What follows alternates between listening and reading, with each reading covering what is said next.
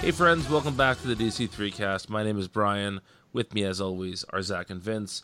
We're going to be talking about the comics released on January 22nd, 2020.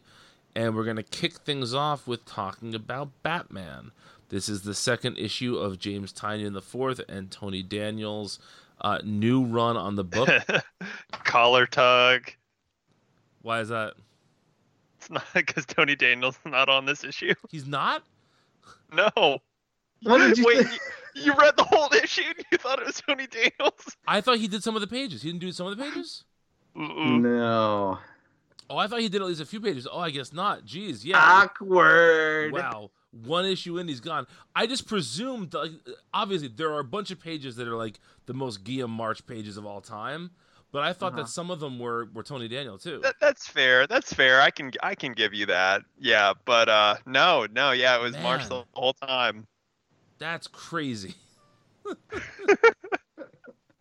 I mean, look, I would rather read this comic with the Riddler having basically like This is insane. the worst case of scoliosis in human history, and also like Technically, it's kyphosis. oh, okay, thank you. Look at Mr. Science over here. And also have D'Angelo pelvic bones. They're vagina bones. They're vagina bones, yes, they are. Are you guys familiar with that? No. Okay, I won't explain it. No, you have to. No, everyone should just go Google vagina bones and find out themselves. I don't think I'm gonna do that. This is how our listeners wind up on federal watch lists. So tell them. vagina bones is a it's so there was this very good video game for the Wii U, just came out on Switch, called Tokyo Mirage Sessions. Man, that beer. So it's a JRPG, very anime game, and it had like some censorship when it came over to the States, and one of the much maligned instances of censorship is a female character who has kind of she's wearing like a bikini swimsuit and has kind of like lines in her upper pubic area, indicating just I don't know. Go on. Yeah. Well, the lines were censored in the English version, and so there's a classic tweet, one of the great ones, should be in the Smithsonian one day, talking about how her pubic bones were censored, and so everyone should go look that up and have a laugh. A classic internet chuckle. Yeah, I I'll just have want more than that.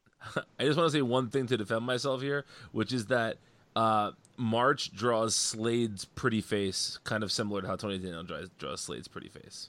So, whatever helps you fair. sleep at night. Yeah.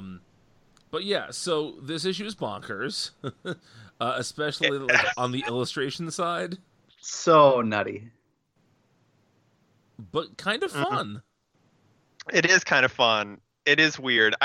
So before we get into the things that we liked about the issue, I was really kind of bummed that this issue walked back the Year the Villain Riddler issue with like an editorial box. Yes. Yeah. That basically said, I tried to change, but it's back to the old me. Yep. Basically. Yep.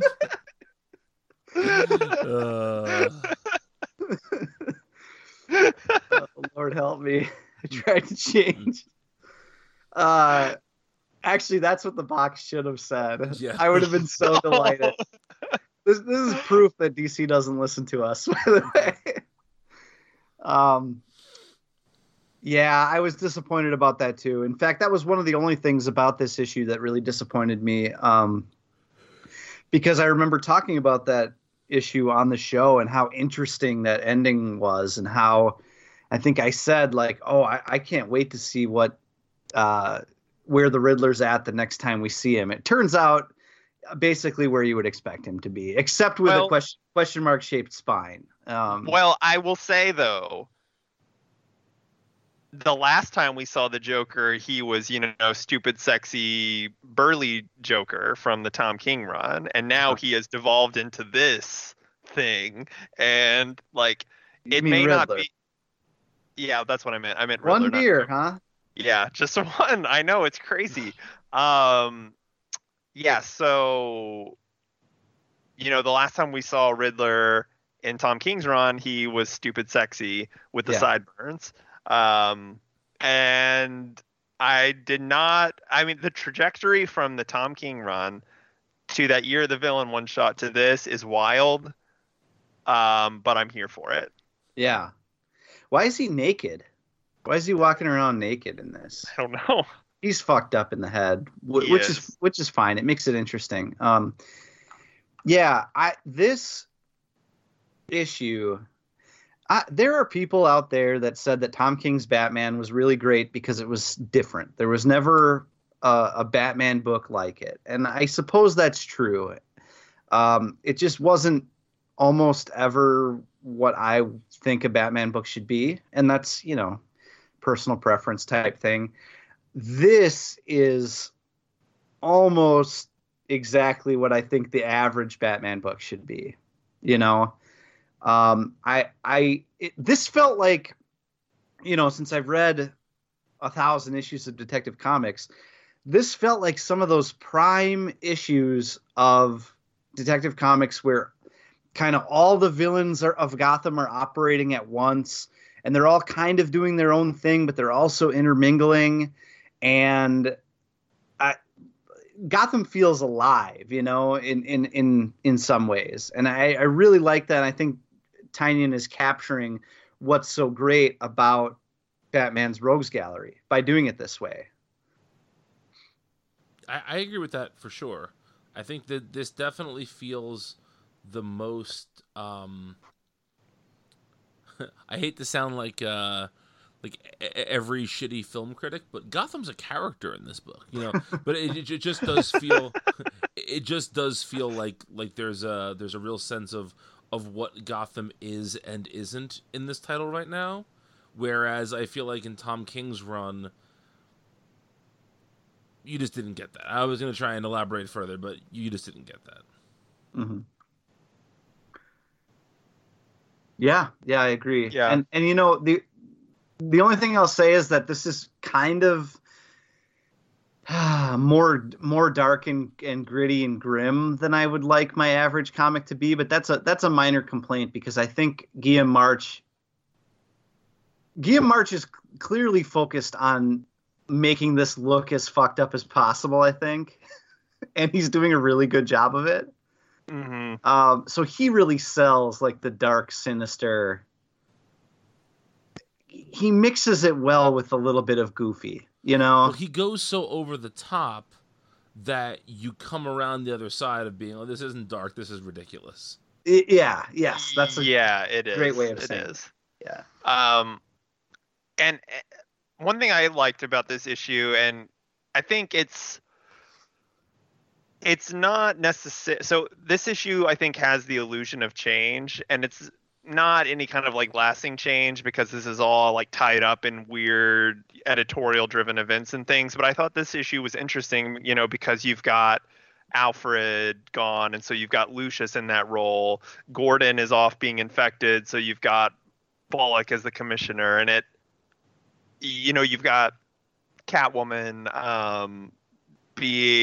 her and Bruce are working together because they're together now, and I like it all. It's really nice. Yeah, this definitely feels like the first issue of Batman we've gotten in a while where it's not leading into a new status quo, but is rather just the new status quo. Yeah. Yeah, it's good. Yeah, I had a lot of fun with this issue.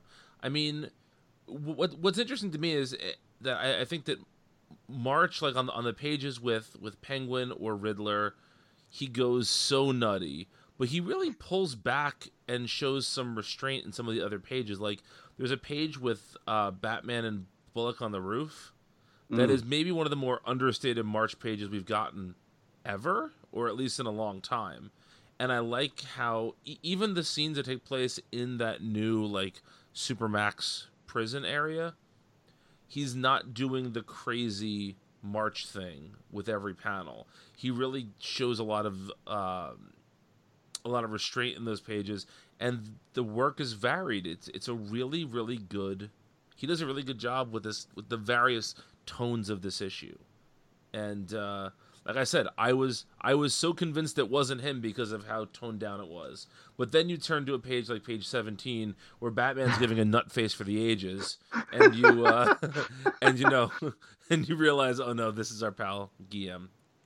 Yeah, definitely. Yeah, he turns it back on for the Cheshire that's almost chase sequence. That's almost like Neil Adams-esque. Oh, Yes.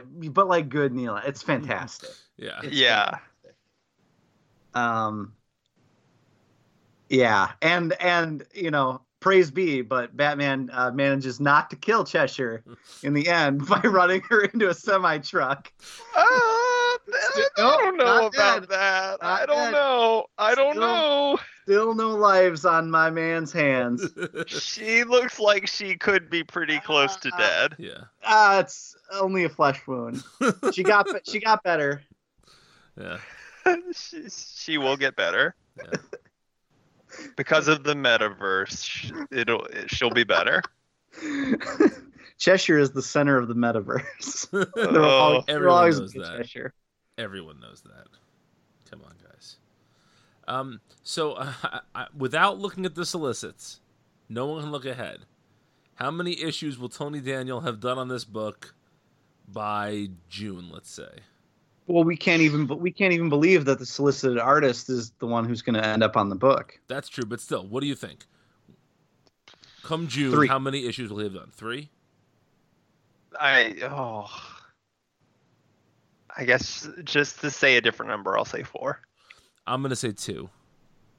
I'm gonna say 2 full issues. Maybe he'll split an issue or 2 with somebody, but there will only be 2 issues that he does by himself. Because we know Jimenez is coming in March, I believe, and Jimenez works pretty fast. So I can't imagine him doing less than a month or two's worth of books, Yeah, at a stretch. So, man, I gotta say though that for the public discourse, that shit works when you like launch a new creative team with an artist, and it doesn't matter how many books they draw.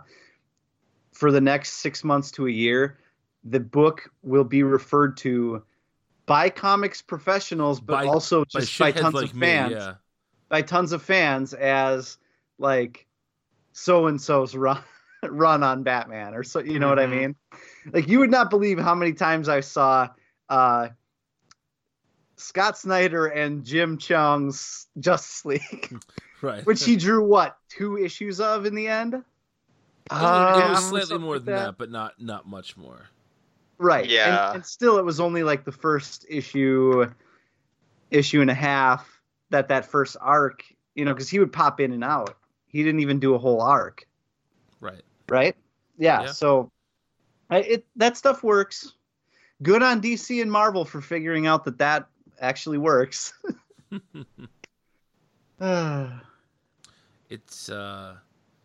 It is a shame, though, because there's just, no matter how good fill-in art is, to me there is something so satisfying about having a 5 or 6 issue run with the same creative team. Yeah. And we just don't get that very much anymore.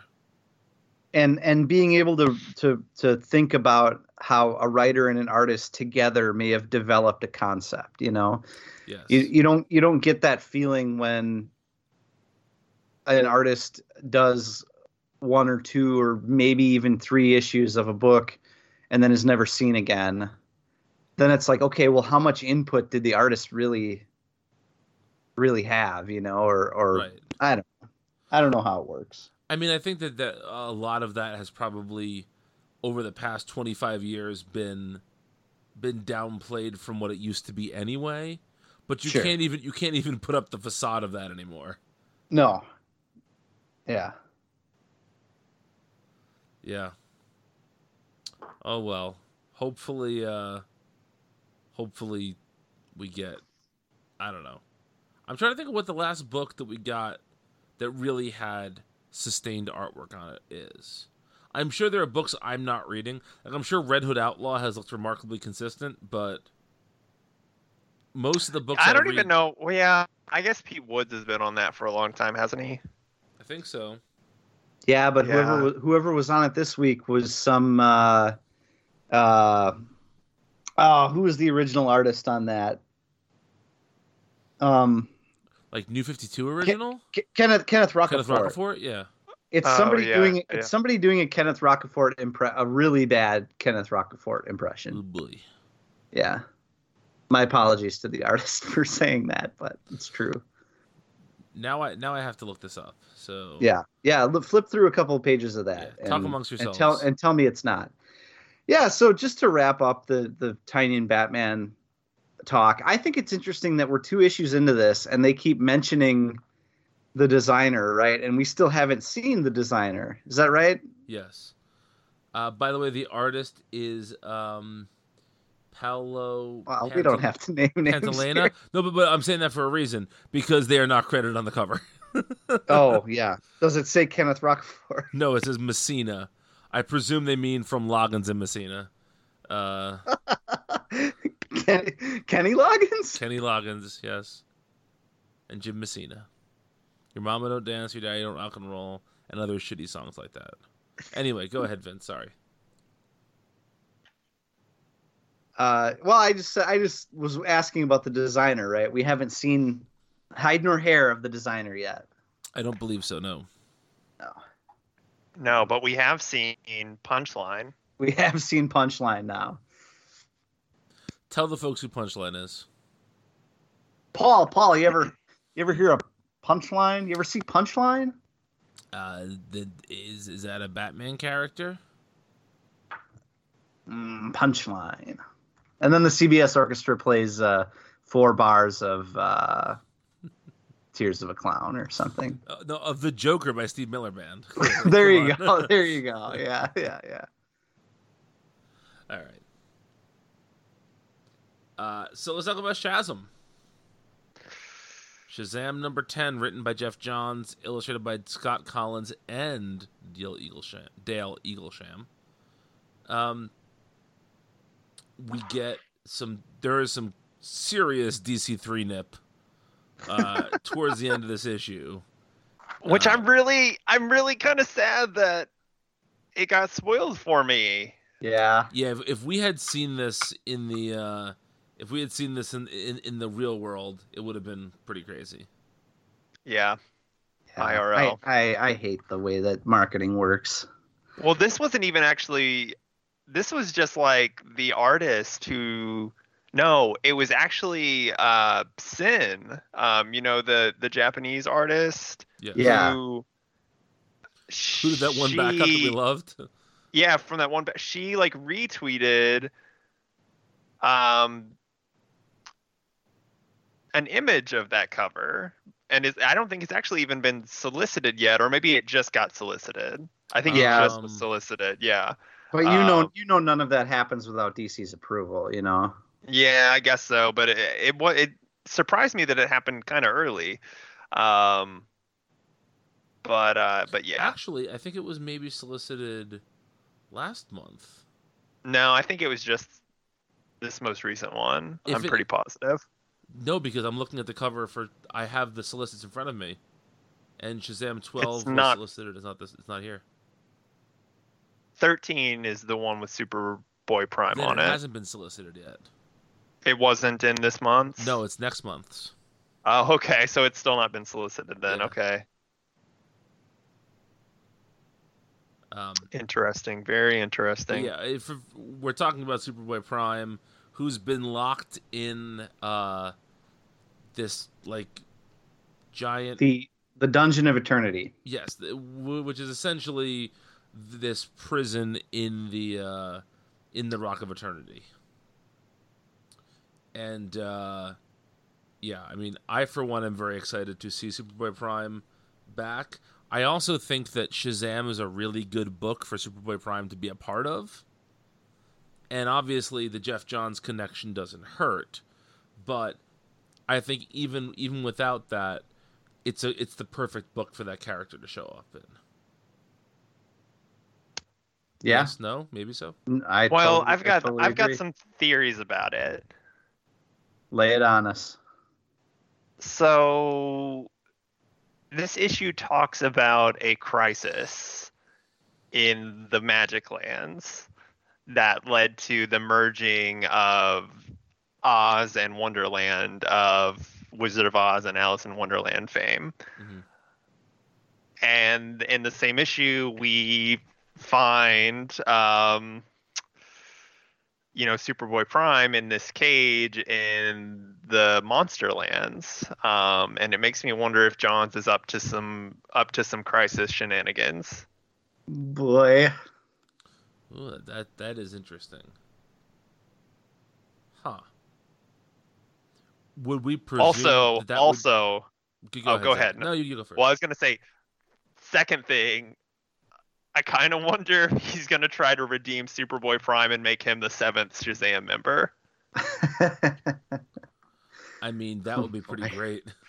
Wouldn't that be like the most Johns thing ever? Yeah, kind of. Yeah. Anyway, what were you gonna say, Brian? What I was going to say is, if he's doing some sort of crisis shenanigans, do you think that's going to all be contained within this book? I have no idea. I'm surprised this book is going past 12 issues, so I have no idea. So am I. But I would think that if Johns is going to be doing anything like that, it would be just contained to this book, or maybe to this book think so and too, one yeah. other. Like maybe there'll be something else going on. But I want to talk about the sort of the Shazam family, as they're called in this issue, which is such a dumb name. How are you guys feeling about the team as a superhero team at this point? I mean,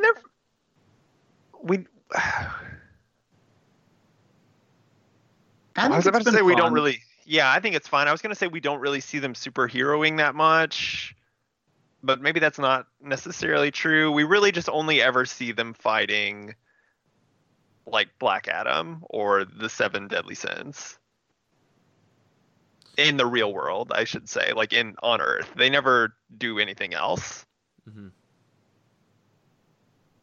They never interact with anybody else, it seems like. So I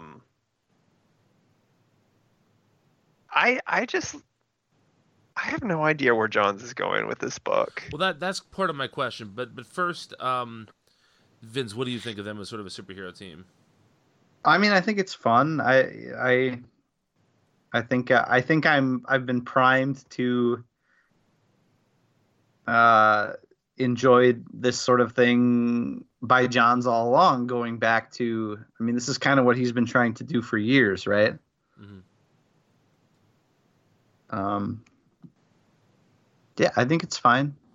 So here's my commentary on the team at this point. First of all, even though I am an old school Shazam Captain Marvel guy, I really like this family dynamic. I think it's a good one going forward, and I hope that DC doesn't abandon this idea.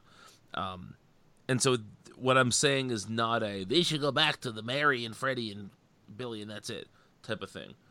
My concern is that I don't know all that much about these characters that I didn't learn in the original Justice League backups. What was that? Gosh, almost 10 years ago now.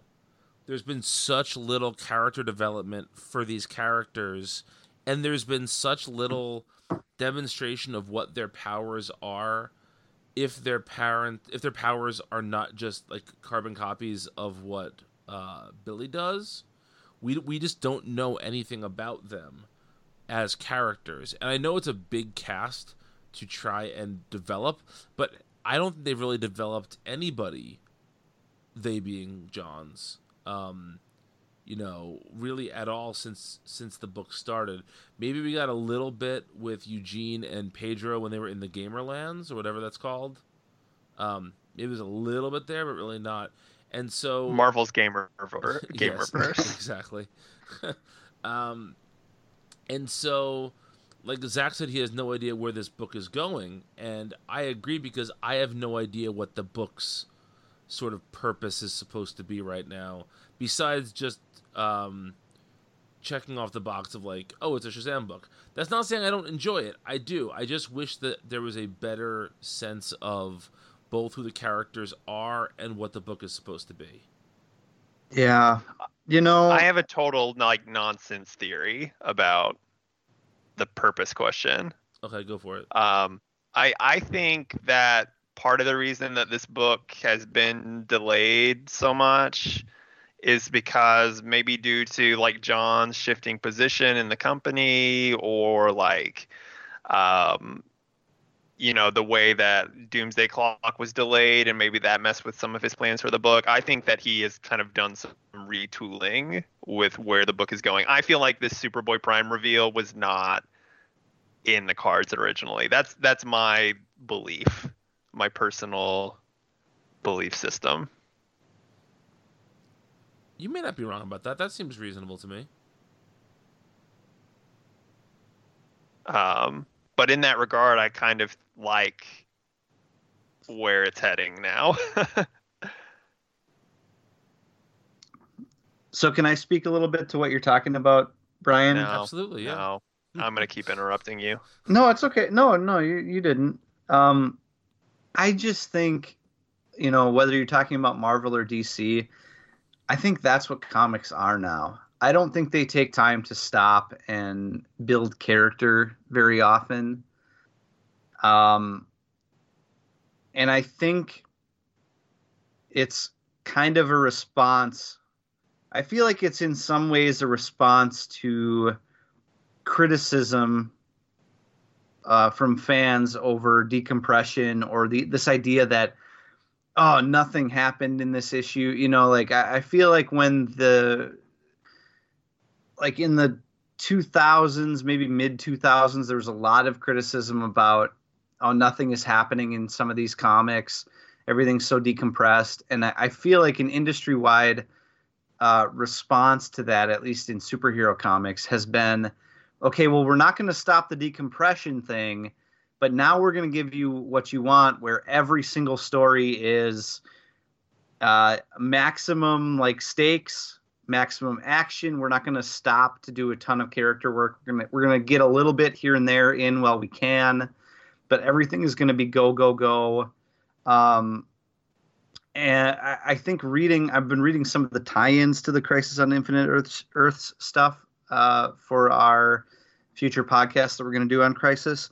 And there's so much character work being done in some of these tie-in books, the likes of which you would never see today, where everything today is, okay, we got to move on, we got to move on, we got to move on.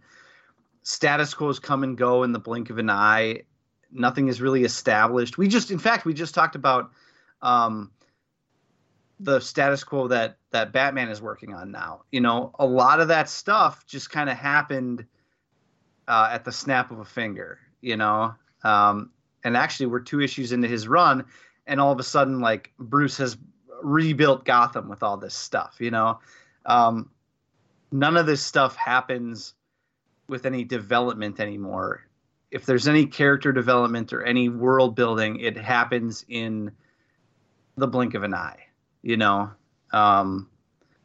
I just think that's where we are with comic books as a storytelling, with superhero comics as a storytelling medium / genre.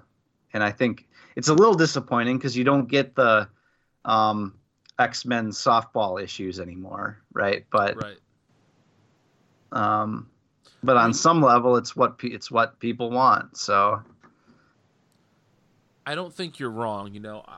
I mentioned off air, I'm doing this JSA read through the Society pages every Sunday at Multiversity Comics, and I just read this. I'm reading this like 10 issue arc of what was supposed to be an ongoing but was cut short of the JSA from 92.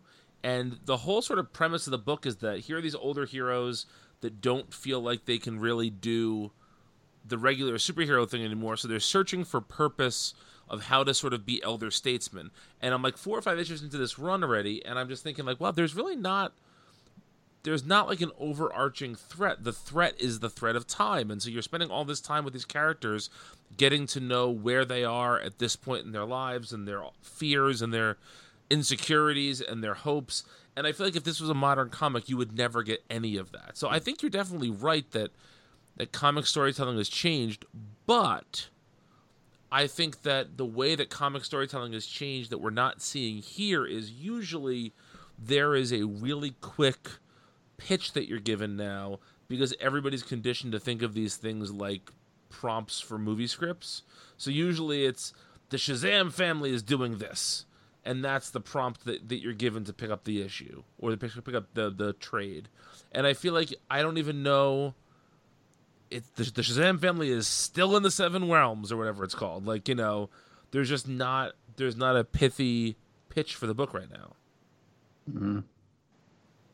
I mean, there is like a little bit in this issue with, the idea of like Billy having to choose between his two families and the stuff with the wizard may be a bad guy. I feel like this issue was actually the most interesting issue that we've had. Yes. In the whole series, actually, maybe. Absolutely. The stuff with Billy's dad was really intriguing about him talking about King Kid and isn't there something we can do to maybe turn him around and yeah. So I actually am really kind of, this issue did like a lot to turn around my perception of this book, I think. I think it could be good. Yeah. Which is wild. I do think the book can be good, and I think there's a lot of things that happen in this issue that are intriguing. I guess my concern is that, like, the wizard maybe being a bad guy, is this the first time we've been teased with that? I can't remember now. I don't know. We really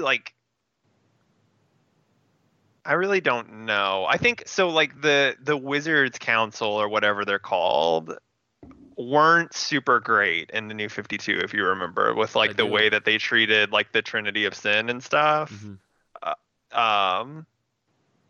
So there may be something to that. I think maybe the idea that they're not great people, Johns has kind of like seeded that before, but I don't know that we've really gotten anything as overt as what we have in this issue, which could also just come down to being super dickery, the way that like the events play out. There may be something that we don't know. I actually kind of like wonder if Billy's dad is actually not good or something, I wonder if there's something up with them. Yeah. So again, what I was going to say is like, although I do think this issue had a lot going for it, I think a lot of the parts in it felt like that part felt rushed to me with the wizard and all of that. It's a weird, and part of that is the release schedule, and part of that is just the sort of the whiplash you get from reading modern comics nowadays. But this issue definitely has a lot of promise to me of new ideas that can come from this series. Yeah. I just hope it comes out on time. Do you think? Yeah. Yes. Do you think they'd make Billy's dad a bad guy, even though they named him after C.C. Beck? That's a good question. I don't know. I mean, I think there are like 6 guys in the universe who know who C.C. Beck is, and 3 of them are on this podcast. So I don't know how much it's going to affect. He is credited in the issue. Yeah. Well, isn't he credited in every issue or no? Well, maybe he is, but I mean, like he is like credited, with the creation of Shazam. I also wonder, getting into my crisis theory, like I wonder if whoever this guy is who's claiming to be Billy's dad is actually like a pre-crisis Billy Batson or something. I've been wondering that. I think I said something about the. We might have. This, yes. Yeah, Yeah. We saw thought he was we going to saw be the Captain grave. Marvel, right? That was going to be because there was that issue that Yeah. teased it that said like next issue Shazam meets Captain Marvel. That's Right. right, and it was really That- just the graveyard. Yes. Yeah. He was like looking at his grave, Yeah. but But that doesn't I mean it's really not still wonder him. though. Yeah, I would not, especially like I said with like Prime coming back, I would not be surprised. Especially because in this issue, his dad says to Billy like, "Your call, Captain," or something like that. He refers to him as Captain. Hmm. And no one refers to him as Captain Marvel since Flashpoint. So it's not like that's even playing off a nickname. It's not like somebody being like, your call, Dark Knight, because so it is interesting to see somebody use that title for him. Yeah. So let's do this. Let's take an early break, and when we come back, we will talk about the rest of the comics from this week. Sounds good. Hello, we're the hosts of the Multiversity Manga Club podcast. I'm Emily. I'm Zach. And I'm Walter. Each month, we pick a manga to read and discuss among ourselves. Past books include Monster, A Silent Voice. And Pokemon Adventures. We also look back on the past month's installments of Weekly Shonen Jump, discussing the highs and lows from the Viz anthology. We've even discussed notable manga adaptations like Netflix's Death Note. At the end of each episode, we announce next month's book club pick so you can read along with us. We're always open to suggestions for future books as well. So join us on the first Friday of every month on multiversitycomics.com, Apple Podcasts, or your podcatcher of choice. And we are back with a discussion of Superman number 19. For those that are keeping score at home, this is the second issue of the Truth storyline. Last month, we saw Clark Kent reveal his secret identity to the world, and this month we are dealing with the first sort of fallout of that. I put fallout in quotes for reasons that'll become clear in a minute. This issue is written by Brian Bendis, illustrated by Ivan Reyes, and inked by 4 different people for reasons that we'll never understand. So what I like about this issue is that it really plays with the expectation of what was going to happen when people became aware of who Superman really is. And the issue talks about that. Bendis talks about how, Clark expected, people to be attacking the Daily Planet, to be outside of his apartment, all of that. And no one does that. Everyone just is very thankful for him. And I don't know if that makes for great long-term storytelling, but I thought it was a really good approach to telling this issue's story. Zach, what did you think? I agree. I really dug this issue, and it was just nice. I feel like in comics and comic-related media, you just can't have the hero be happy or in a good place. I think that was like one of the recurring issues with like, say, Smallville or the like CW shows is just like the constant drama, usually relationship oriented, but like even in things like I'm trying to think of like recent comic book examples. Nothing's exactly coming to mind. I would say like the Mira Arthur situation, how they can't just be married. Yeah, that's a good call. Yeah, I agree. And even to like a degree, like the Tom King Batman Catwoman stuff, having to have like 50 issues of will they won't they followed by another 50 issues of will they won't they. But this is just like, yep, we're doing it and it's okay. Like for now it's okay. And there's even like a line in the issue, let me see if I can find it. Yeah, he's talking about, he said, the good news, if this is one of those days where I might be kidding myself a little, talking about how, being, happy in the way things are going, he says, I've taken the precaution of always surrounding myself, with friends who tell me the real truth. So it even kind of acknowledges that, things might just appear okay right now. The other shoe hasn't dropped yet, but it's fine to explore like there is no necessarily like immediate fallout, and that's fine. You can let this breathe a little bit. Vince? I'm glad you said that, Zach, because we just got done talking about this with Shazam. This comic is almost the antidote to the thing that we were talking about with that. Bendis has really let the Superman books breathe from time to time. And it's a little ironic because I feel like Bendis was the one back in the early 2000s who was catching the flack for writing decompressed comics where superheroes just sit around and talk a lot. I am a critic of his Avengers run for doing just that because I think it was too slanted in favor of characters sitting around a table talking and arguing with one another and getting mad at one another for things.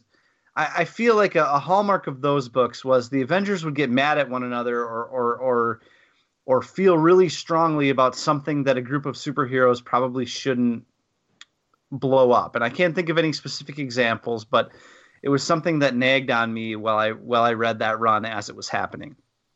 What he's doing here is like a perfect blend of the personal stuff, the downtime, and the end of the world action stuff. And yeah, these characters are standing around talking for the first half of this book, but there's so much interesting stuff also happening kind of in the background. You know, Jimmy is an interesting ingredient to throw in there. You know, I think Ivan Reyes's art is so expressive. Clark is making so many faces in the first half of this issue, and you know exactly what he's feeling when you look at him. You know what I'm talking about? Like, there's times where he looks nervous. There's times where he's got this little smirk on his face, but not like an asshole smirk, like just like a simple country boy smirk. You know what I mean? You know what I mean? Like I don't know what to tell you, Perry. Like, and I think he does such a good job with the art that it makes this conversation interesting to look at. I also think, as Zach already mentioned, Bendis steers away from some of the stuff that he did in Avengers, where I felt like he blew certain things out of proportion when you're talking about superheroes. Whereas here, as you said, yeah, he revealed his identity. You know what? Everything's going to be fine. And of course, we know not everything is going to be fine. There's going to be some sort of ramification for him doing that. But these characters are not sitting around talking as if it's the end of the world. You know, there's a very much a tempered, balanced approach to everything that's really pleasant to read, instead of just, you know, characters shouting at one another or arguing or just being annoying. I think this is such a warm, I keep describing his Superman comics as this, but Bendis has such a warm take on these characters. All these characters love one another, even though they may not always agree, or they may, you know, but like whether it was last issue, Perry White giving Clark a big hug, or just this issue where they're hashing this stuff out, but you can tell that they really care about one another at the end of the day.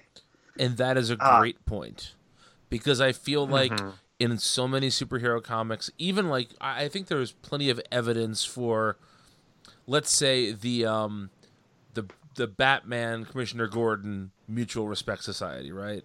But even so, those two guys can never just be on good terms with each other. There's always conflict within there. Even when things are, quote, good, there's still conflict. And I think that Bendis is happy showing that there are times when there isn't any conflict, and that's such a good thing. Yeah.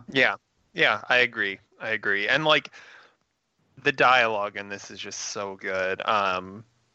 The whole sequence between Lois, Jimmy, Clark, and Perry is just delightful. Like you mentioned, Vince, with all of the like use of facial expressions and just like how Bendis kind of subverts expectations. You know, I think I had seen the preview images of Perry telling Clark that Clark was fired, and I was like, oh, okay, yeah, that makes sense. Moving forward, there are going to be consequences to this, and while there are consequences, it doesn't necessarily have to go out the way you expect it. Like, he is fired, but he's instantly rehired under this new understanding of who he really is, and it's just good. It's just really good. Mm-hmm. How about that double-page spread of the sort of the current iteration of all the Justice Leagues together, welcoming him back, and after what he's done, talk about warm, good. Mm-hmm. Yeah, and it's also it's great to see, like, at the minute this was being illustrated by Reyes, who was considered Justice League. Yeah, I feel like some of this probably has already changed. I like that Harley is there. Yeah. Front and center, really. Yes. I didn't even actually notice that. I thought it was really weird that all the Justice League Odyssey people were there. Yeah. How'd they get back? How'd they get back? How they good again? Did you guys? But notice, yeah, that is funny. Harley's there. Did you guys notice the bit of metatextual advertising that's in this issue? I don't know. So Perry is holding up this framed photo that says "Superman is here." Oh yes, which is essentially the Bendis is coming advertisements that DC did before Bendis came over. It is the Bendis is coming advertisement, and it's the cover to the first issue of Superman. Is it? Oh, was it the first issue of Superman? Okay, couldn't remember if it was that. I couldn't remember if it was that or that Man of Steel miniseries. No, I think you're right. I believe it's the first issue of Superman, but yeah. Yeah, I think you're right. But it's still funny. Mm-hmm. Oh yeah. I have to say too, like I feel like because Reyes is inked by 4 different people here, the tone is not as consistent as we often get when just Joe Prado is inking him. But I do really like Reyes' Mongol, even if Mongol is not my favorite character. I think he does a really good job with the Mongol pages here, which we haven't really talked about, which is launching into the next arc. Yeah. Right. Which is that stuff was a lot of fun to me. I have like a soft spot for Mongol because of the Tomasi Gleason Green Lantern Corps run.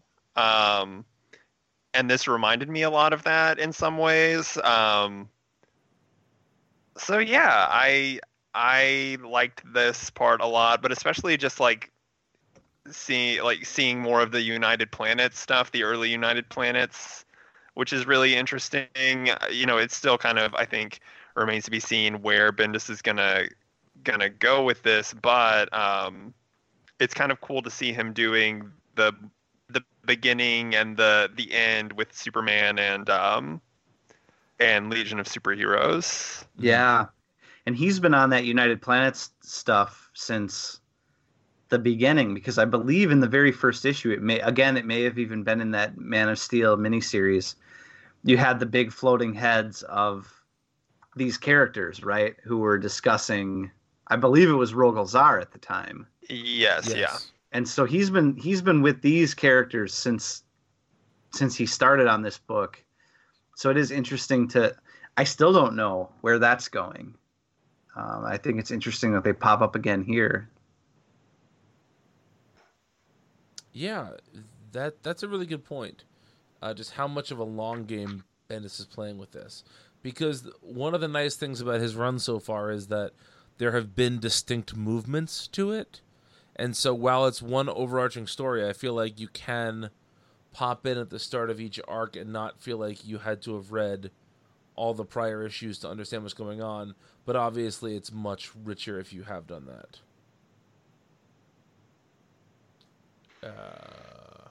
Yeah. Any other Superman notes?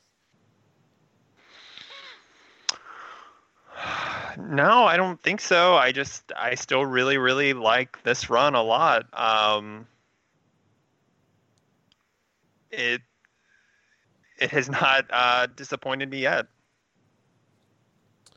All right. Well, we're gonna skip over one book we have the most to say about it. So we'll save it for the end. So let's go right to Year of the Villain, Hell Arisen, #2, written by James Tynion IV, illustrated by it's Steve Epting, and who was the second artist on this week's issue? Javi Fernandez, Javi Fernandez, I believe. Yeah. Yes. A very nice team to have working together on this issue. Yeah. I may have actually enjoyed his work more, maybe, if I'm being honest. I enjoyed both. I actually thought this issue visually was very good, and I felt that this issue had some good Lex stuff in it. The series is still pretty meaningless thus far, but I thought that I like when Lex is just so head and shoulders smarter than the people he's fighting, and this issue has a lot of that in it. Yes. I wish I had much more to say. Yes. Same. I think the two best bits are the Phantom Stranger reveal, which was good, and then the bit with Lex and Mercy, which was a lot of fun. You're not a huge fan of the weird infected Justice League? Here's not one bit. Here's the thing about that. That's it. I feel like you could make another criticism of this book again, that we already saw this with Tom Taylor's Deceased book. That just feels like the end of one of those issues where you turn around and look who's infected now, you know. It's exactly the same thing. Were you thinking of Look Who's Talking To? I was thinking of Look Who's Oinking, the Simpsons version of Look Who's Talking. No, but I just think that this, like, oh wow, he turns around and there's a bunch of infected heroes, and that's supposed to be a big reveal. But you know, Deceased already did this exact thing with some of these same characters. So let's talk about that infected Justice League for a second, though. So we got Miss Martian, we got Hawk and Dove, we got Beast Boy, Booster Gold, Dr. Light, and who is that person supposed to be? On the far right? On the far right, yeah. I think that's Natasha Irons. I want to bet. Is that supposed to be Steel? That's my guess, just out of costume. Yeah. I think you're right. Which is interesting because Beast Boy and Miss Martian and Natasha were all part of the Titans run that Dan Abnett did. We haven't seen Dr. Light in a minute, and Booster Gold's kind of always around, and Hawk and Dove haven't done anything in a long time either. It's an interesting collection of heroes. It does seem like Tynion was given a list of characters he could use, and he just like picked 6 off that list or whatever.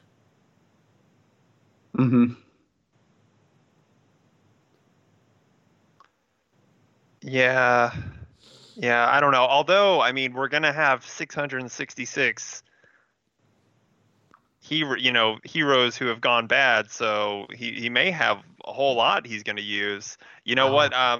That panel with like Lex seeing the the infection at 666, 666, 100% made me think of the Vince McMahon gif. So at 666, his eyes have rolled in the back of his head, and he's falling backwards in his chair. Yeah, he's falling off the chair. Yeah, basically, yeah.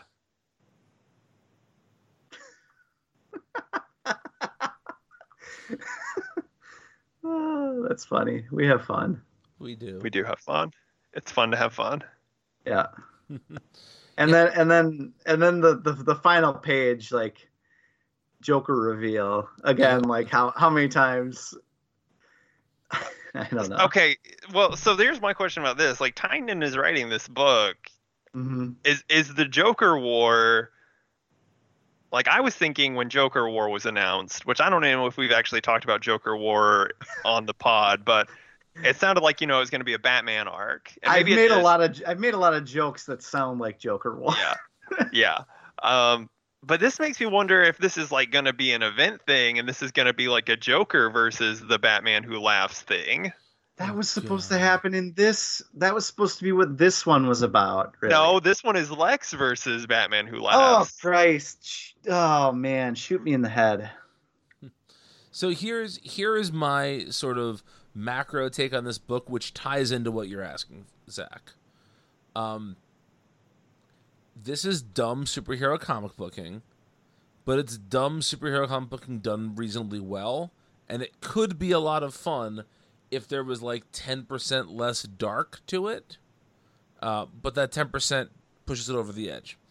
But I think the problem here is going to be if they try and tie other stuff into this. So if this is just the Joker joining this comic, that's fine.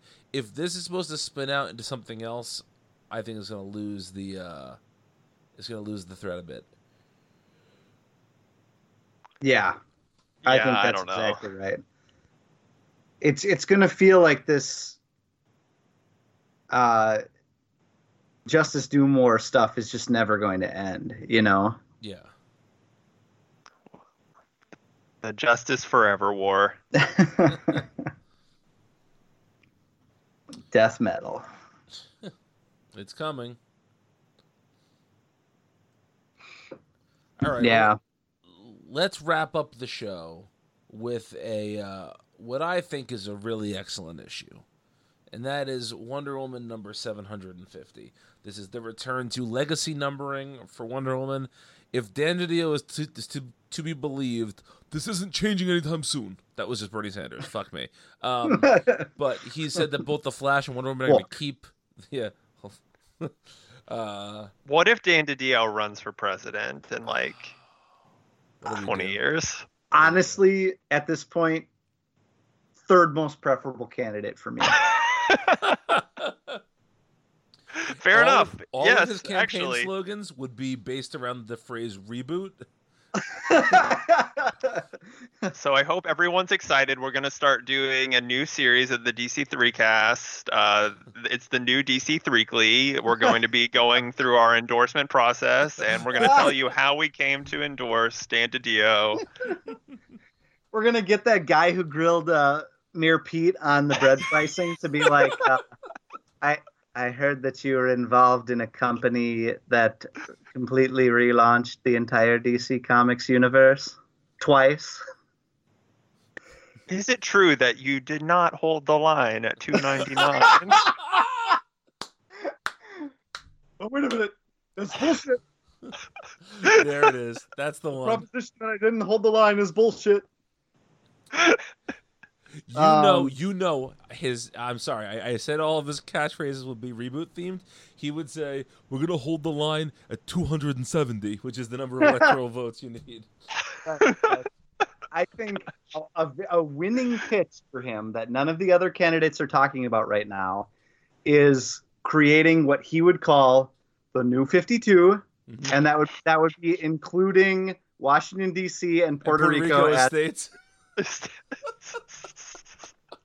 United States reboot. Yes! Yes! We need to have a flashpoint in this country. Yeah. That was also Bernie. That was Bernie. Oh. He's like, look, we're in a crisis, but if we work now, it may not be the final crisis. We're going to start over. George Washington is 18.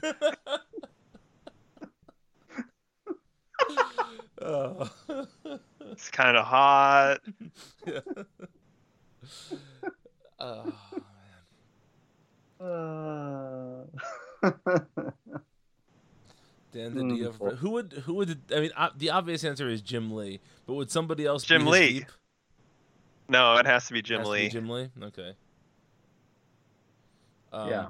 Would it be announced as Jim Lee by at the convention? It's been 3 other people since then. Yes, 100%. Yes. And it just winds up being Bob Harris, of course. Bob Harris is his Stephen Miller. Mr. Bob Harris. Brian. Come on. I just said Mr. Bob Harris. He always Jeff does Johns that. Jeff Johns is like the anonymous leaker who Yeah. writes the book. He's the resistance leader within the White House. Oh, Jesus. Does that make Tom King. No. Tom King's the head of the CIA, of course. In this Tom King is Michael Flynn because he got fired off of Batman. Does that make CB Cebulski like Mitch McConnell here? CB Cebulski is Kim Jong-un.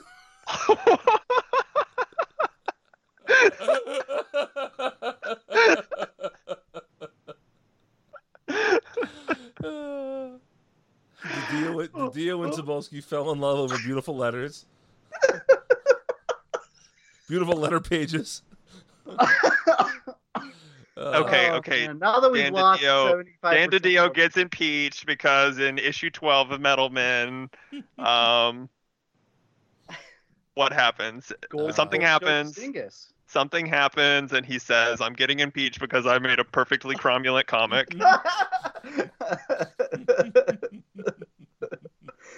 Okay, all right. That's our best goof in a while, guys. Yeah. Still got it.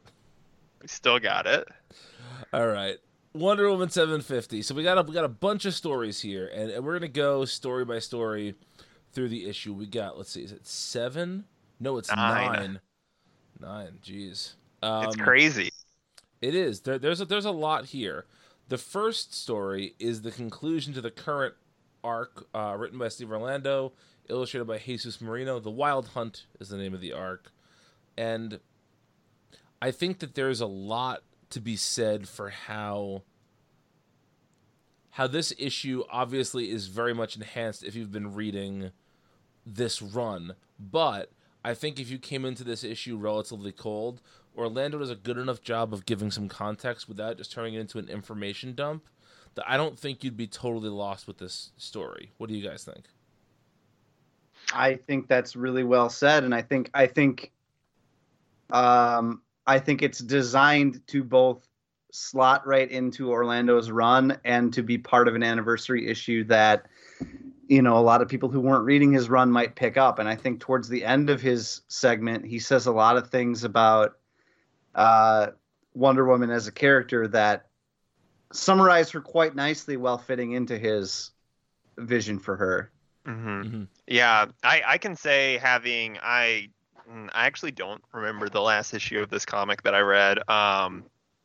I think I had kind of fallen off of it right before Orlando took over. So coming into this issue was fine. You know, I got it all.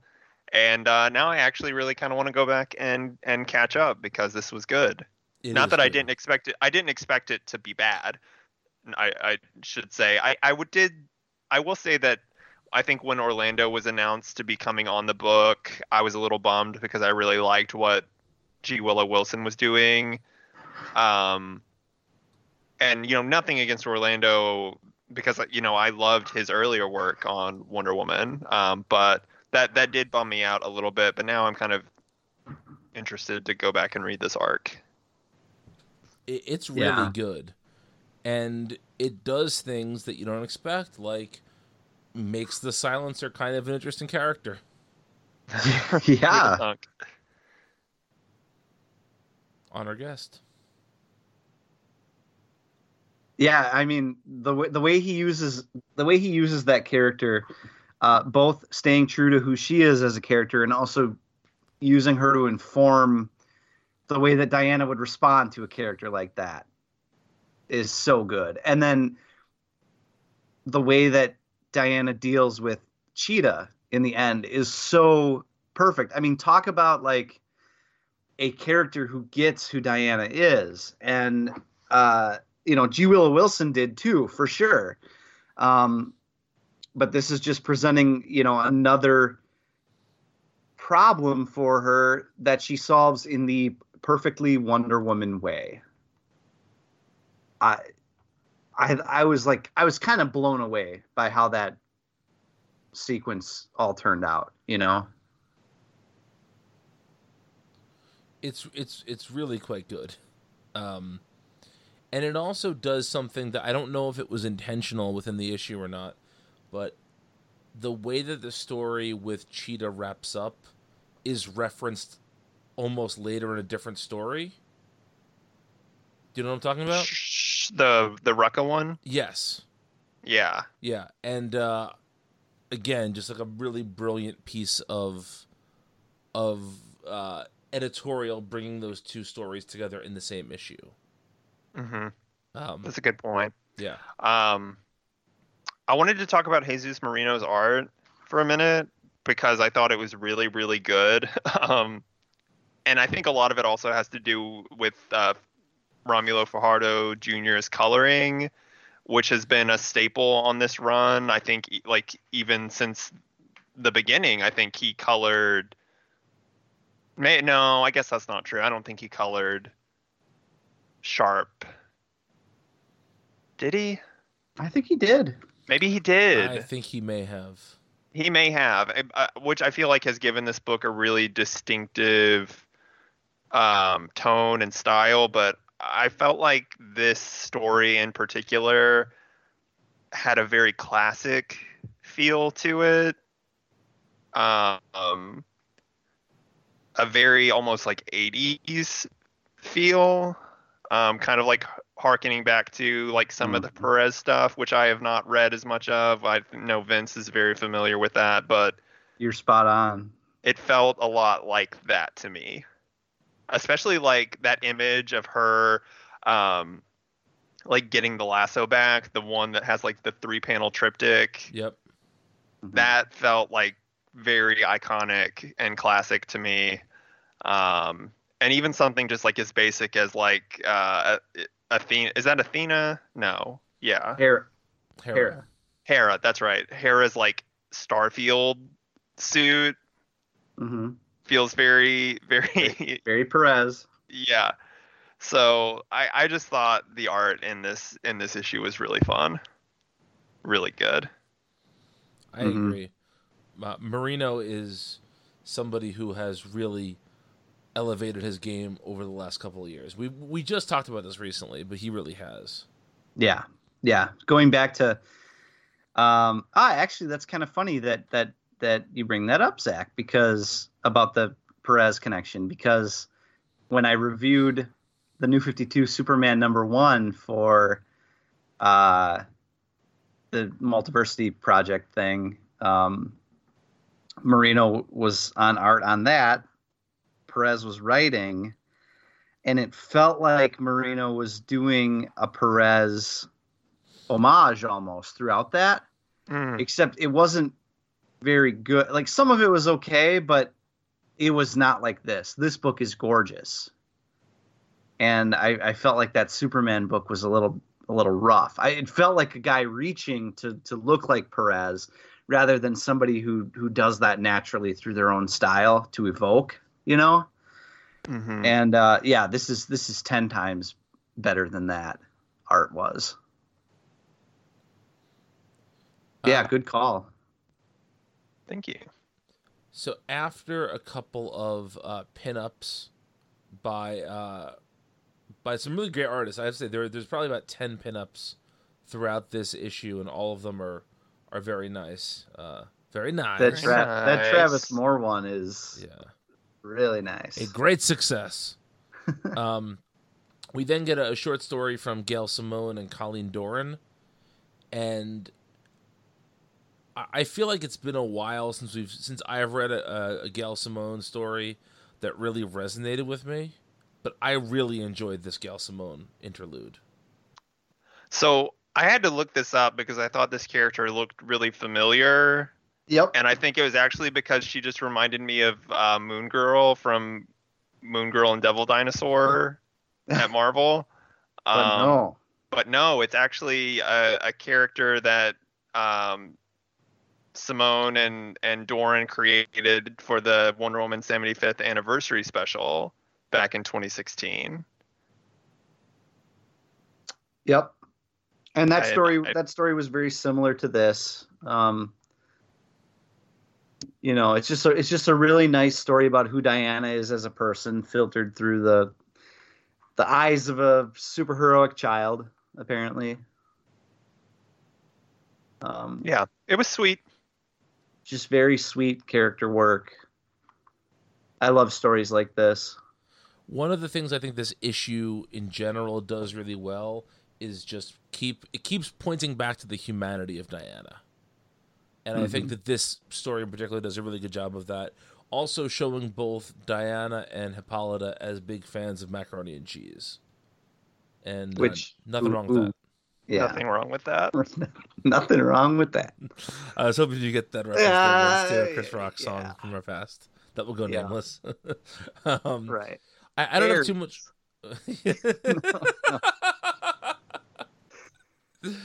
You're gonna die. So I don't have too much more to say about this story in particular, but I just felt it was a really nicely done interlude, and it just shows how much Gail Simone gets this character. Yeah, for sure. I love the juxtaposition of,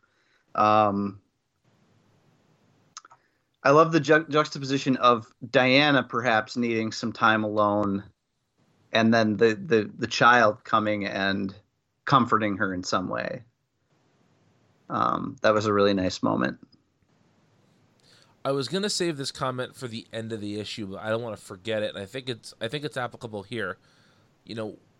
We have long been beating the drum for a second Wonder Woman ongoing, the way that Superman and Batman have action and detective as well as their standalone, their rather titular series. Sensation Comics was a Wonder Woman comic. It should be back for sure. And I think that reading this issue, I would love it to be a series of one-shots or small arcs, because you see that there's so much of the character of Diana, and all these little one-off stories do something very different with the character, and there's still so much to explore there. I see no reason for them not to do this. That's all. Yeah, no, I think especially with the movie coming out, I would be really surprised if we didn't get a second Wonder Woman ongoing. Although I also think I'm gonna, put on my tinfoil hat again and say I think I would not be surprised if with 5G we get one modern Wonder Woman comic and a classic Wonder Woman comic. Sure. Mm-hmm. Which we'll talk about that in a minute. Yeah, I also do want to say that this book gives a couple of different characters who could be interesting 5G Wonder Woman, including the character from Simone's story. Sure. I know we think we know who it's going to be already, but regardless. Well, we know who Uncle Rich thinks it's going to be. That's true, yes. Yes, good old Uncle Rich. All right, that brings us to The Interrogation, which is the name of the story, written by Mariko Tamaki and illustrated by Elena Casagrande. I think this might have been my least favorite of the stories in the book. And not because it's bad, it's just that I don't think there's been a good Ares story since Azzarello's run. What do you guys think? I kind of liked some of the stuff that Wilson did, but I would mostly agree with that. Yeah. Yeah, I think it was probably my least favorite because it was the most predictable or maybe boilerplate way that you could frame like a Wonder Woman versus Ares thing. Although I will say, I think Mariko Tamaki is a fantastic writer, and I think like the thesis statement that's made about the two characters, I think in writing, I think she does a really clever job with it. I just don't think the overall story is all that interesting. I think the words are good, but I think it's a little the premise is a little flimsy or a little slight, I guess. Mm. But I think she's such a good writer. Like I think she gets it, and I think she can get it across the page so well, no matter what she's writing. You know, thinking back to Supergirl being super, right? She wrote that. Mm-hmm. There were there's some things I read of hers at Marvel. I don't know whether she doesn't want an ongoing or hasn't been offered one, but she should be on an ongoing book somewhere. Agreed. I feel like she's only working for the big two in these like small spurts. But somebody should be offering her because she's a good writer. Didn't she do a Hulk book? Yes. I believe it was a She-Hulk, but can't remember. I believe it's when yeah. She-Hulk was starring in the book just called Hulk. Yeah. Okay. I think you're right. That could be right. Yep. I was gonna say I thought she did the Amadeus Cho book, but that was Greg Pak. Yeah, Yes. I think Pac has had his hands like he. I don't think anyone else really gets to work with Amadeus Cho. Mm-hmm. It's like his baby. Yeah. All right. Well, let's move on then to the next story in the book, which is, let's see here. It's the Rucka one. Yes, this is the Greg Rucka, Nicola Scott story. It takes place sometime in the future. We don't know exactly when, but this is the story that I felt was sort of referenced, or rather made a nice bookend to the Orlando story, where basically Diana gets Cersei to, in exchange for the golden lariat, the golden lasso, to use a spell to bring Barbara Minerva out of Cheetah. And I thought that this story was one of the best short Wonder Woman stories we've ever got. It is such a perfect character study of who Diana is and what she would do for somebody, even somebody who has tried to kill her countless times. Yes. Did you guys love this story as much as I did? Yes. It was good. It was really good. And yeah, I think your point about it being like a semi-sequel to Orlando's story is interesting just because, you know, not just like Rucka's association with Wonder Woman, but the fact that him and Nicola Scott launched this volume. So I appreciated that. I liked it a lot. Vince? Yep, I loved this. I think it is the perfect distillation of the Diana Barbara Minerva dynamic, and I think it's almost like you don't ever have to do another Cheetah story like this again. You know, it's because it's all right there. That's everything. Diana's prepared to give up like the thing that she bases her. The material thing that she bases her heroism around to save this one person that she cares about, even though she knows it's probably not going to work, and she's going to keep trying until the end of time. It's so perfect. Golden perfect. Yeah. Yeah, it's good. And Nicola Scott's art is just unbelievable. Unbelievable, yeah. Yeah. Fantastic. Yeah. Fajardo on colors again with this one, which is appropriate. Yeah. And it being set around Mardi Gras and Cersei kind of having fun with that, it was a really nice touch. And also having it not work and having Diana still want to follow through with her part of the deal is another perfect little bit of writing. Yeah. Yep. And just to point out an Easter egg, so in the Mardi Gras parade, you've got a Batmite balloon, you've got a Mr. Mixes Spidlick balloon, and you have a what I have to assume is a reference to a Golden Age Wonder Woman story, but there's like a plump Wonder Woman balloon. I'd have to go back and look, but that looks so. There was this old Wonder Woman story, and it kind of gets made fun of from time to time because it's very problematic, and it's all about like Wonder Woman becoming overweight overnight due to some like magic or whatever. And yeah, it's really not. It's really problematic actually, but I have to believe it's a reference to that because she looks just.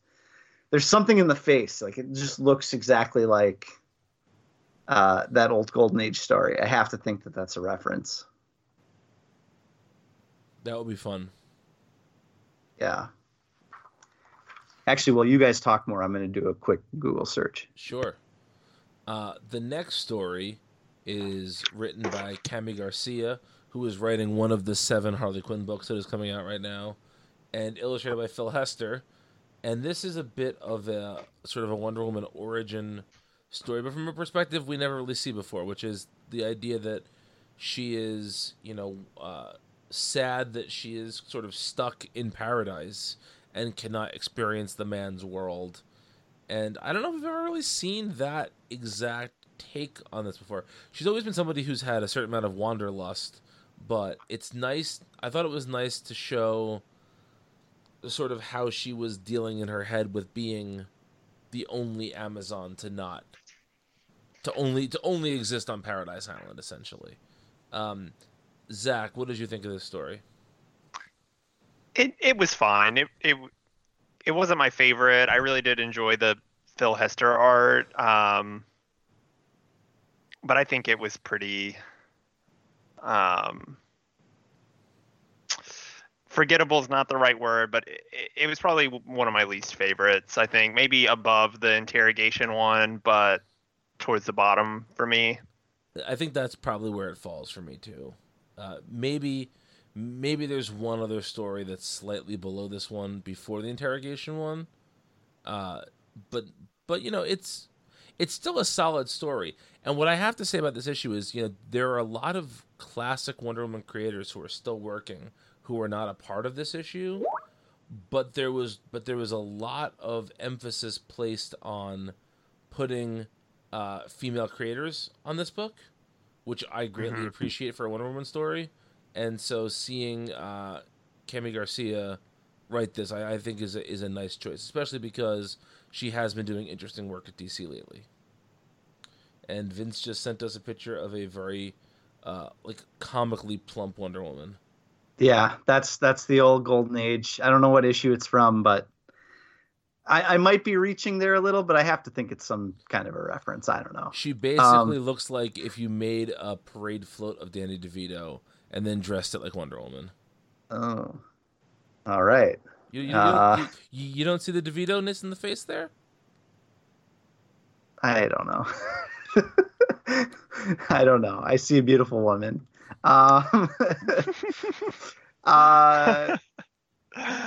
Anyway, no one can stop Vince being horny online these days. All right.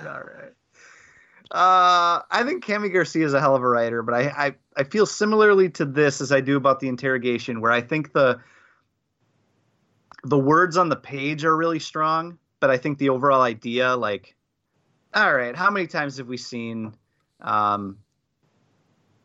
a somewhat skewed or a different look at Wonder Woman's origin? I guess it's not really her origin, but her time on Themyscira before Steve Trevor lands. I feel like we didn't gain very much by returning to this. It's not like there were any new wrinkles or anything here, but I think it was well written, and I think it did give. Nubia was kind of she wasn't a major character, but she definitely had a presence back in I can't remember if it was the 70s or 80s. So it was nice to get her somewhere in this book. She has a few pages of this story, so like it is significant in that way if you're taking like an overall stock of what Wonder Woman has been over the last 750 issues, I guess. But as a story itself, I wasn't blown away. It was fine. It was nice. Phil Hester art was nice, but it was just fine. Yeah. Yep, that works. Yeah. When you said Nubia, the first thing I thought of was Watto in episode 1, where he's talking about their ship, and he's like, "Oh, very nice, Nubian, I think." And I thought of Chasing Amy. I was just going to say the same thing. Brian would know. Let's just leave that dialogue to ourselves, though. Let's just say we thought of Chasing Amy. All right, so up next is emergency. Zach to do the Watto again. Yeah. What? I want Zach to do the Watto impression again. I'll save it again. We can have a show where I'll do Watto, you do Babu Frick, and I do DiDio. Brian. Yeah, sure. Yeah. Oh man, yes, and. All right, next up is Emergency Visit, written by Shannon and Dean Hale, illustrated by Riley Rossmo. Let's just get this out of the way. Riley Rossmo is the best. Yeah. And this is a really fun visual issue. I don't know if this is the strongest written issue. I like the overall idea behind it, of just that basically Wonder Woman's family lets loose a Hydra to get her to come back and visit. As a goddamn goof.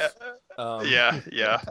But this story is just, it's a fun premise and it's a fun visual.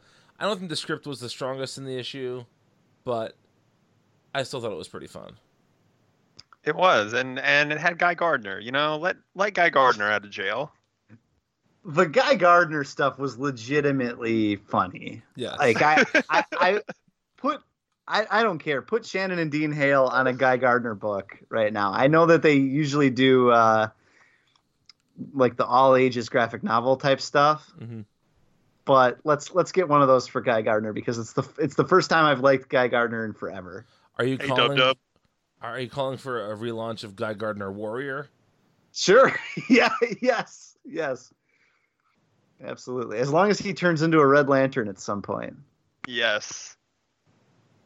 I thought the script really came around in the end too. Like I really bought into it by the end, that they would summon this Hydra as a bit to get her back, and then her showing back up and saying, you know what, I can take a few days. Yeah, I was charmed by this for sure. I wish I had more to say about this one. It's just a lot of fun. Well, yeah. And I'll say one more thing. The Rossmo art, the way that he draws Diana, and has kind of always drawn Diana, is very interesting because, we're always looking for a variety of body types in comics, right? I think a common criticism especially over the last couple decades, as who the people who are reading comic book, the demographics of people who are reading comic books are changing or becoming wider. We're looking to get away from sort of the stock idea of what we think a superhero is, and I feel like that's probably never going to totally change, but I think the way that he draws Wonder Woman here is definitely with an eye to, okay, what would an Amazonian hero look like? I mean, this is a hulking version of Wonder Woman. I feel like, some artists get that right and other artists, make her kind of slender or a certain way, but like this is like, what if Big Barda were Wonder Woman? I was just going to say, this is the most Barda we've seen Wonder Woman in a while. Mm-hmm. But it's good. I think it's great. I agree. Absolutely. I think there's room for multiple interpretations, but I think, like, if you're talking about what would be like most accurate, this is probably probably pretty close. Yes. When she's sitting in that chair on Themyscira, she looks like humongous next to her mom, Yes. All right, that brings us to the Bombshells story in this issue. It's been a while since we've seen the Bombshells, but as has been the case for the entire run, it's written by Marguerite Bennett, This one is illustrated by Laura Braga. And somebody else start this one. Zach, what do you think of this? I've maybe read like one Bombshells thing ever, and I really, really liked this a lot. Almost so much so I kind of feel like I want to go back and read some of those comics, just to see what's up. It's better. It's really good stuff. It's Um, better than any comic based off of a statue line should be. Makes sense. But yeah, I thought that this was a really good chapter. Actually, one of my favorites, I think, of the whole thing. Actually, if I'm gonna be honest, I think it might be my favorite of the like short stories. Wow. I'm trying to think. I mean, I did really like the Rekka one, but yeah, no, I think this one was my favorite actually. Wow. I wouldn't go that far, but I thought that this is certainly a good introduction to the Bombshells universe if you haven't been reading those or if you've fallen off the books. I guess my problem with it is that, and problem is a strong word, but this really doesn't tell too many new. There's not too much new in this. Maybe that's why I liked it, is because I'm not familiar with the property, and so this was kind of like a summary. Mm-hmm. This was like the whole thing condensed into 8 pages for me. Vince, what did you think? Yeah, I think I loved this as the resident horny Bombshells fan of the DC3cast, but somebody who owns like Bombshells shot glasses and bottle openers. I'm a big fan of the Bombshells comic and Marguerite Bennett's writing on it. I think it's some of her best work. Zach, I think you absolutely, if you ever get time, should go back and read it. Laura Braga was one of, a dozen or more fantastic artists that worked on those comics with her. And Braga was probably one of my favorites. I'm thinking back, like Stephen, I think, did Stephen Byrne do some work on that? He did. Yeah. As did Marguerite Sauvage. Marguerite Sauvage, yeah. Lots of great artists did some work on that. And the book always looked great. It was a great story. It took a lot of different twists and turns that you didn't expect. She was really clearly given license to do things with these characters that she wouldn't be able to do with the mainline versions of them. Clearly, based on this installment. Brian, you're right, though. This is mostly a summary of kind of all these different characters and their relationships to one another, their relationships to Diana mostly. A fitting tribute to her and a gorgeous-looking one. If you're looking for new Bombshell stories, this probably doesn't have what you're looking for, but that doesn't make it. I mean, it was still a joy for me to read. So far removed now from it's been, I think, over 2 years since we've had any new Bombshell stuff. So it was just nice to see again. I really have a lot of fondness for that series. I kind of miss it. So it was really great to see here. And again, I think a very fitting thing to put in a Wonder Woman anniversary issue, because the story did kind of revolve around her spirit. And if you're talking about alternate versions of the character, it's probably the one that is most interesting while also being most true to who Diana is, So I've gushed enough about how much I just like Bombshells in general. It's Zach, I think that would actually be a fun book club thing for us to do in the future, is to read a volume of that book. Okay. Yeah. Hashtag Patreon content. There you go.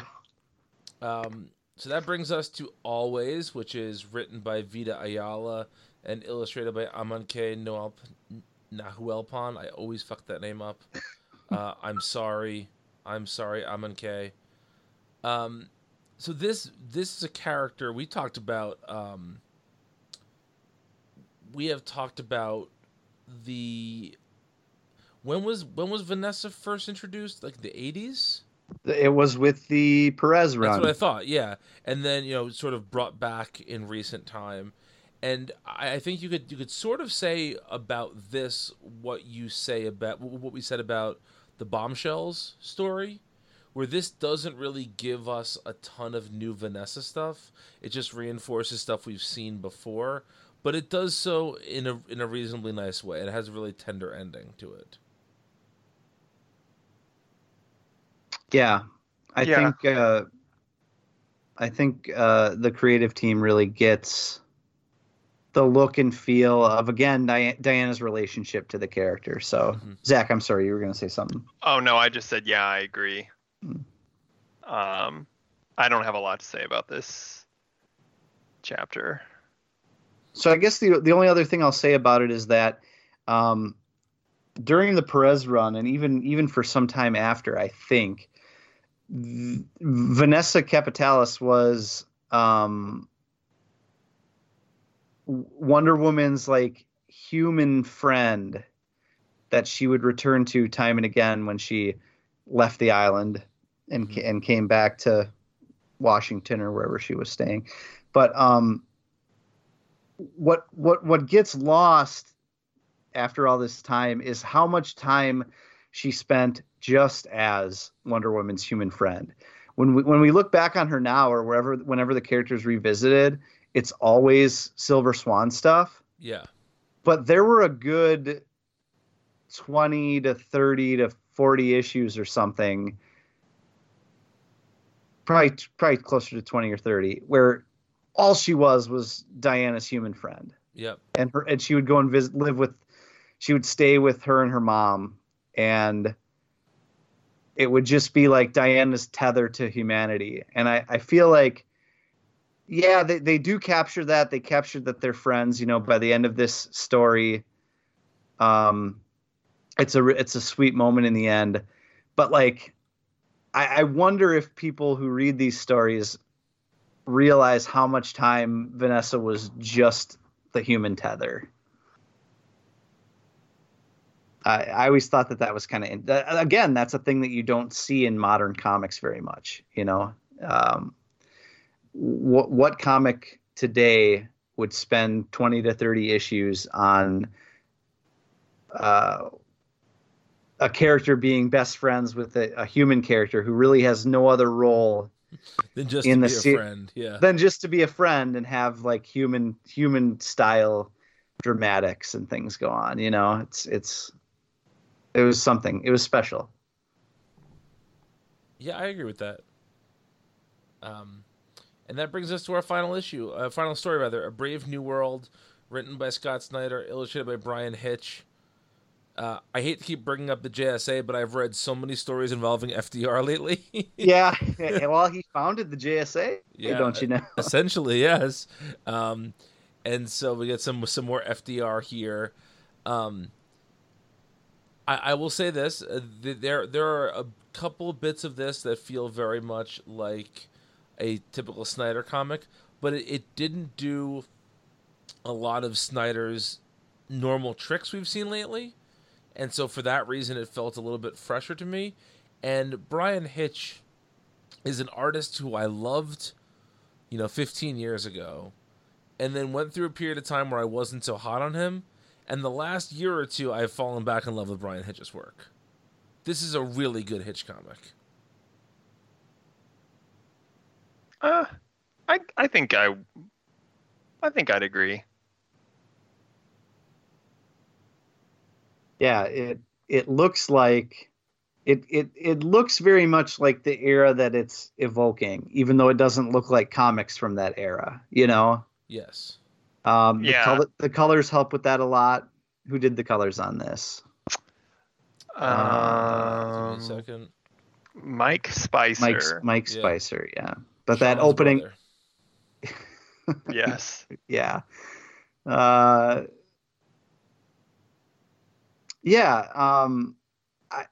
let's not bury the lead. This has got to be what Dan DiDio was talking about when he was saying that the first glimpse into the post Doomsday Clock, post Rebirth DC Comics official timeline, timey-wimey stuff.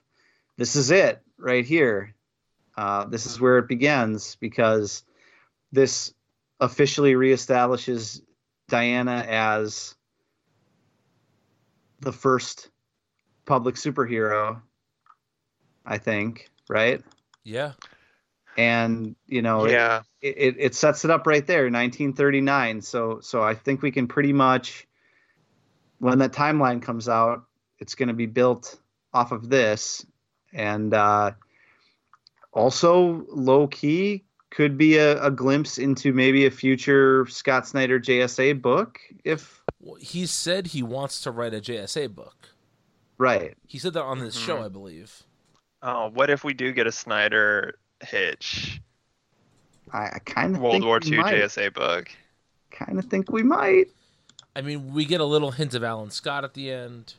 Yeah. Mhm. Not a hint. We see Alan Scott. Yeah, sure. But yeah, it's there's a lot to like in this little story. It's pretty slight in terms of plot, but what it does is it sets up it sets up sort of what the current day timeline is going to look like for DC. And I love that they're doing this right before supposedly fucking with the timeline again with 5G. I like having which we don't know how that's all going to shake out now. Right, if Uncle yeah. Rich is to be believed. Right. But even if they don't do anything with it, just to show how all of this connects is very good. And I wonder, we've heard that Flash 750 is going to have the next sort of bit of the timeline / 5G shenanigans in it. And that's, I believe, next month? Maybe I think you're March. right. It's February or March. So we're not that far off from the next step from this, which is great. Yeah. I thought overall this is one of the best, maybe the best of these anniversary issues we've gotten since Action 900. Yeah, I really can't remember any between then that really stand out. This is definitely head and shoulders above like the Action and Tech 1000 issues. Yeah, which is crazy to say. Yeah. I guess we've missed Superman 750, and yeah, we've definitely missed that. And as far as Batman, gosh, we're probably getting close to Batman. No, we've passed 800. Did we? Yeah, we would have had to, because there were the 50 odd new 52 issues, and now we're in the 80s. And Batman was in the 700s. That's pre-Flashpoint. Yeah. I was thinking about when and if we might see renumbers on those books, but Let's see. Okay, so Superman, the original book started in 39. So Batman is around 850 issues. yeah. Superman would be like a little over 800 right now, I think, because it was in like the 17s pre-Flashpoint, or no, maybe very early 700s pre-Flashpoint, and then the 50 new 52 issues, 50 odd, and then I think the pre-Bendis one had like 30 or 40 issues. see, And now Bendis is up to 20. I wouldn't be surprised if if there's a conscious decision made to, if there's two titles from one sort of character or team, that one of them will have legacy numbering and one of them won't. That's true. That's a good point. So, like, with Wonder Woman jumping up to 750, that gives Sensation Comics #1 something that feels special. And I think if you see two JSA comics coming out, one will be All-Star Comics, one will be JSA. Mm-hmm. Yeah, that's a good point. You know, stuff like that. So, we'll see. Anyway, let's do our lists quickly here. On the good list this week, we have Batman, Superman. On the okay list, we have Batgirl, Detective Comics, Far Sector, and the Wonder Twins. On the Hill House list, we have Basket Full of Heads. The Sandman Universe list is stuffed this week with 2 books, Books of Magic and John Constantine Hellblazer. The Jurgens list, of course, is Batman Beyond. Red Hood Outlaw is on the Beware the Creeper list. The Punk Rock Jesus list has Batman, Curse of the White Knight. And the DiDio list has Metal Men. Vince, what's coming out next week for us? Ah, God damn it. Sorry. What is coming out next week? Action.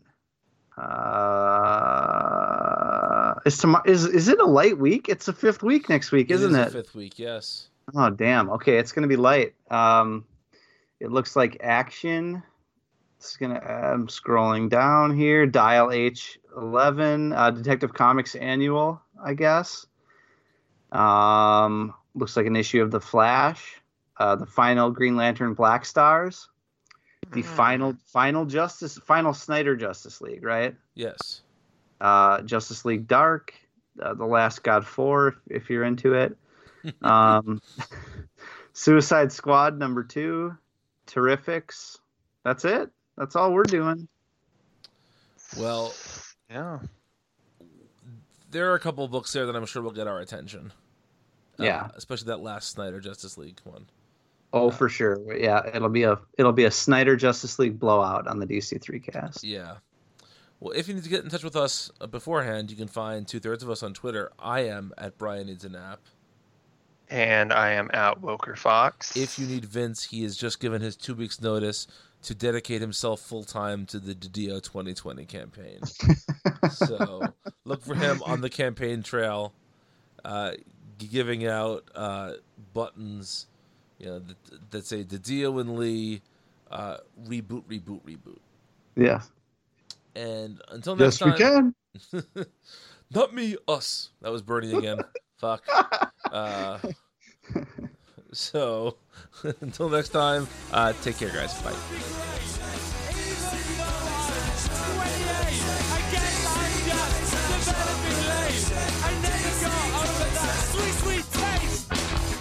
Zach, let me put it this way. If you ever have kids, say goodbye to ever maxing out in Pokemon ever again. How about that? No, I can do it.